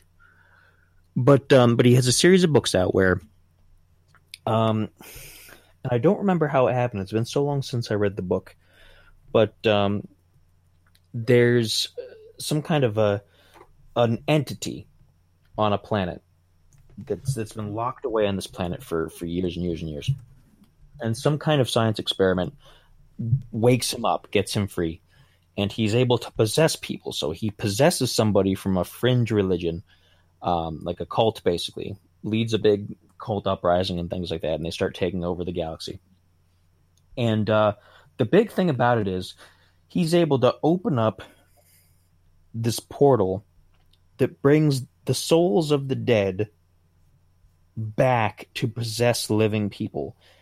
And when they do that, they make the person that they're possessing, it's almost like a holographic effect. It makes it look like the original person when they were alive. But the people that got brought back are not good people. They're all the most evil, heinous, terrible people you can imagine. And one of the people who comes back, who ends up being like the space warlord, is Al Capone. And it's crazy. Like, he has a faction. There's somebody who comes back as Hitler. Hitler has a faction. And all these terrible, like, leaders from history come back and they lead all these thugs and things like that. And it's kind of like legions of demonic possession, just about, set in space with starships and space stations and things. It's a crazy, crazy, crazy, crazy series. It went a lot of weird directions. I'm on the fence about whether it was really, like, good or not, because it just got kind of like, oh, man, that's weird. I don't know. But I read the whole thing, and I liked it. And I wish I would remember which one of the series it was, if it was the one or the other.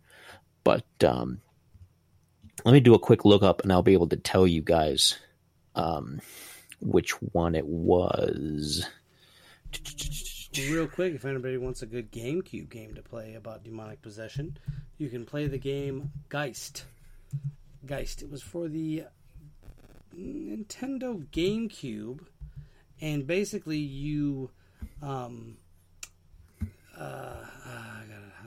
it's been a while since I played it, just as long as probably since he's read it, but basically you can inhabit different bodies and do different things with them and use them to do all sorts of kind of crazy stuff.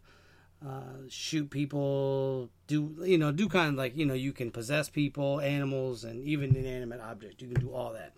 So Geist on GameCube, I recommend it as like a game bite if you're interested in just kind of playing something just to see how it turns out. I recommend it. Go ahead, Spider. I figured you've had enough time to figure this thing out now. The Night's Dawn trilogy. It's 3 books. The Reality Dysfunction, The Neutronium Alchemist, and The Naked God. And apparently part of the story, too, is that this thing with these spirits coming back has happened before in the past, and it annihilated civilization in the past, and so they locked away the secret how to do that. So the people of this modern age have to figure out what that secret was and end a cycle of possessed people coming back and then running the galaxy into the ground, basically. So really interesting story, went all kinds of different ways. Peter F. Hamilton, The Night's Dawn trilogy. Nice. Yeah, because I can't.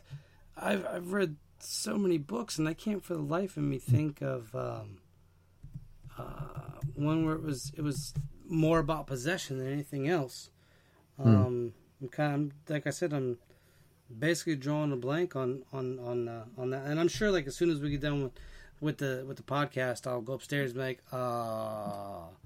that book, and then I'll remember it, because I keep thinking of The Keep, but that's not about demonic possession, which I do recommend, by F. Paul Thompson. Fantastic. I think it's F. Let me see. They're like F. Paul Wilson. Sorry, I had the Thompson. But The Keep. That's like a quick. I don't even know why I said that, because it's not even part of the show tonight. See, that's what we do. We go off on tangents and we go crazy. Monkey Ball. Oh, Josie said she likes Monkey Ball for the GameCube. And that's basically where you're a monkey in a ball and you kind of roll around and do all kinds of like. It reminds me of Marble Madness, if anybody's ever played the Marble Madness game. So we're about down to our last few minutes here. What are some of your closing thoughts on exorcism and demonic possession, Spider? Like I said, I'm open to the possibility of it existing. I think still that someday we're going to come up with the right way to investigate that whatever entities might be out there in the universe that might be capable of doing this kind of thing. If they're out there and they're doing this thing, I think eventually we will be able to prove them scientifically. Whether we will want to or not is a whole other issue. But I think it's going to be possible to find out whether it is or isn't, and whether or not it's really just mental illness or what the deal is. But I tend to lean more in the direction there are things that we just don't know and we can't definitively explain. And people do sometimes change overnight without any discernible triggers or any discernible changes in their normal habits. They just become different people, and we don't know why. And that could be why. Maybe there's something affecting them. I know there's a lot of energies in the universe. You and I have had a lot of discussions about energies and things of that nature. Mm-hmm. So I think that can affect a person, and it's possible that these energies might have more to them than just being faceless, just non-sentient things. They could be beings. They could be alien beings, or they could be demonic beings. Hard to say. But I am open to the possibility, although I have yet to really say for sure that I would say it's 100% truth. I lean into the most of the time it is more chemical chemical issues going on inside the person's brain, more so than it is demonic possession, or they want a form of attention. I don't necessarily believe everything is demonic possession. I do believe there are certain things, certain people, like your Hitlers or your Jim Jones, those folks I do believe are demonically possessed, and not in the same way that Linda Blair was in The Exorcist. More in I just want everybody to die and cause as much chaos and harm as I can. And some people think that that's actually a demon itself, that it isn't actually a human being. That's actually a demon just in a flesh suit. So, and when it comes to demonic possession, I would say, like I said before, I think 9 out of 10 of them aren't real. But I think that 1 out of 10, because you can't explain everything. you can't sit down and say, well, I have an answer for this, this, and this, because you're not always going to have an answer for this, this, and this. You might have an answer for one thing, but then another part of the equation pops up, and you can't answer that. There's nothing, you can't just explain it away. And so to me, like I said, I think me and Spider are pretty much in agreement on this episode about demonic possession, where we both say, hey, it's probably not demonic possession, but I'm not going to rule out 100% certain that it isn't. So, like I said, you just got to do your research on that one, because not everything is demonic possession. Some of it is just people that are chemically imbalanced, or they are looking for attention. So we just got to be careful. And that's really it. It was a good show. Glad to have everybody. I want to give a big shout out to Josie, James, Weekos, and Draconis for coming into the chat tonight. We missed some of you other folks that are usually here on chat night, but hey, we all have busy lives. I understand it. Don't forget to head on over to our Facebook page and group. Both places you can find this Uncanny Earth t-shirts. $10 a pop. Free shipping unless you are out of the country. Then we will work something out. I think I don't really have anything else. Next week, Elizabeth Wittenberry will be on. I scheduled that, I think, last week, so we got that coming up. It's going to be fantastic. She's going to tell us a couple paranormal tales from the set of The Crumbs, and hopefully we can get her to talk about some of the Crumbs movie. Probably not. They've been real tight-lipped on that one. We're going to break them. So, that's it. I'm going to go ahead and cut it off now. If there's anything you would like us to talk about in the future, please let us know in the comments or in the group. We love you guys. You guys are awesome. You guys make us want to come here every Thursday, put out the best content we possibly can. Mm-hmm. The Patreon will be going live here within the next week, so get ready for that.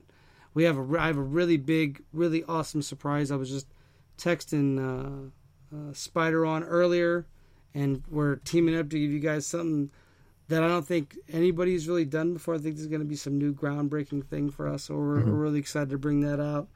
And that's it. As always, like I say, every single solitary episode. He does. Why? What? Really? I said he does, yeah. No, he's just trying to interrupt my shine here, man. Clown shoes. Oh, we forgot. I got to do this before we get out of here. 15-second round of applause for Count St. Germain and everybody in the comments section, everybody listening and supporting. Here's your 15 seconds. There it is. It's a good thing I stopped you. Spider can't hear it. Because he doesn't run things anymore. I run things over here now. Dun, dun, dun. Why be boring when you can be uncanny? We'll see you next week, folks. That's right. Good night.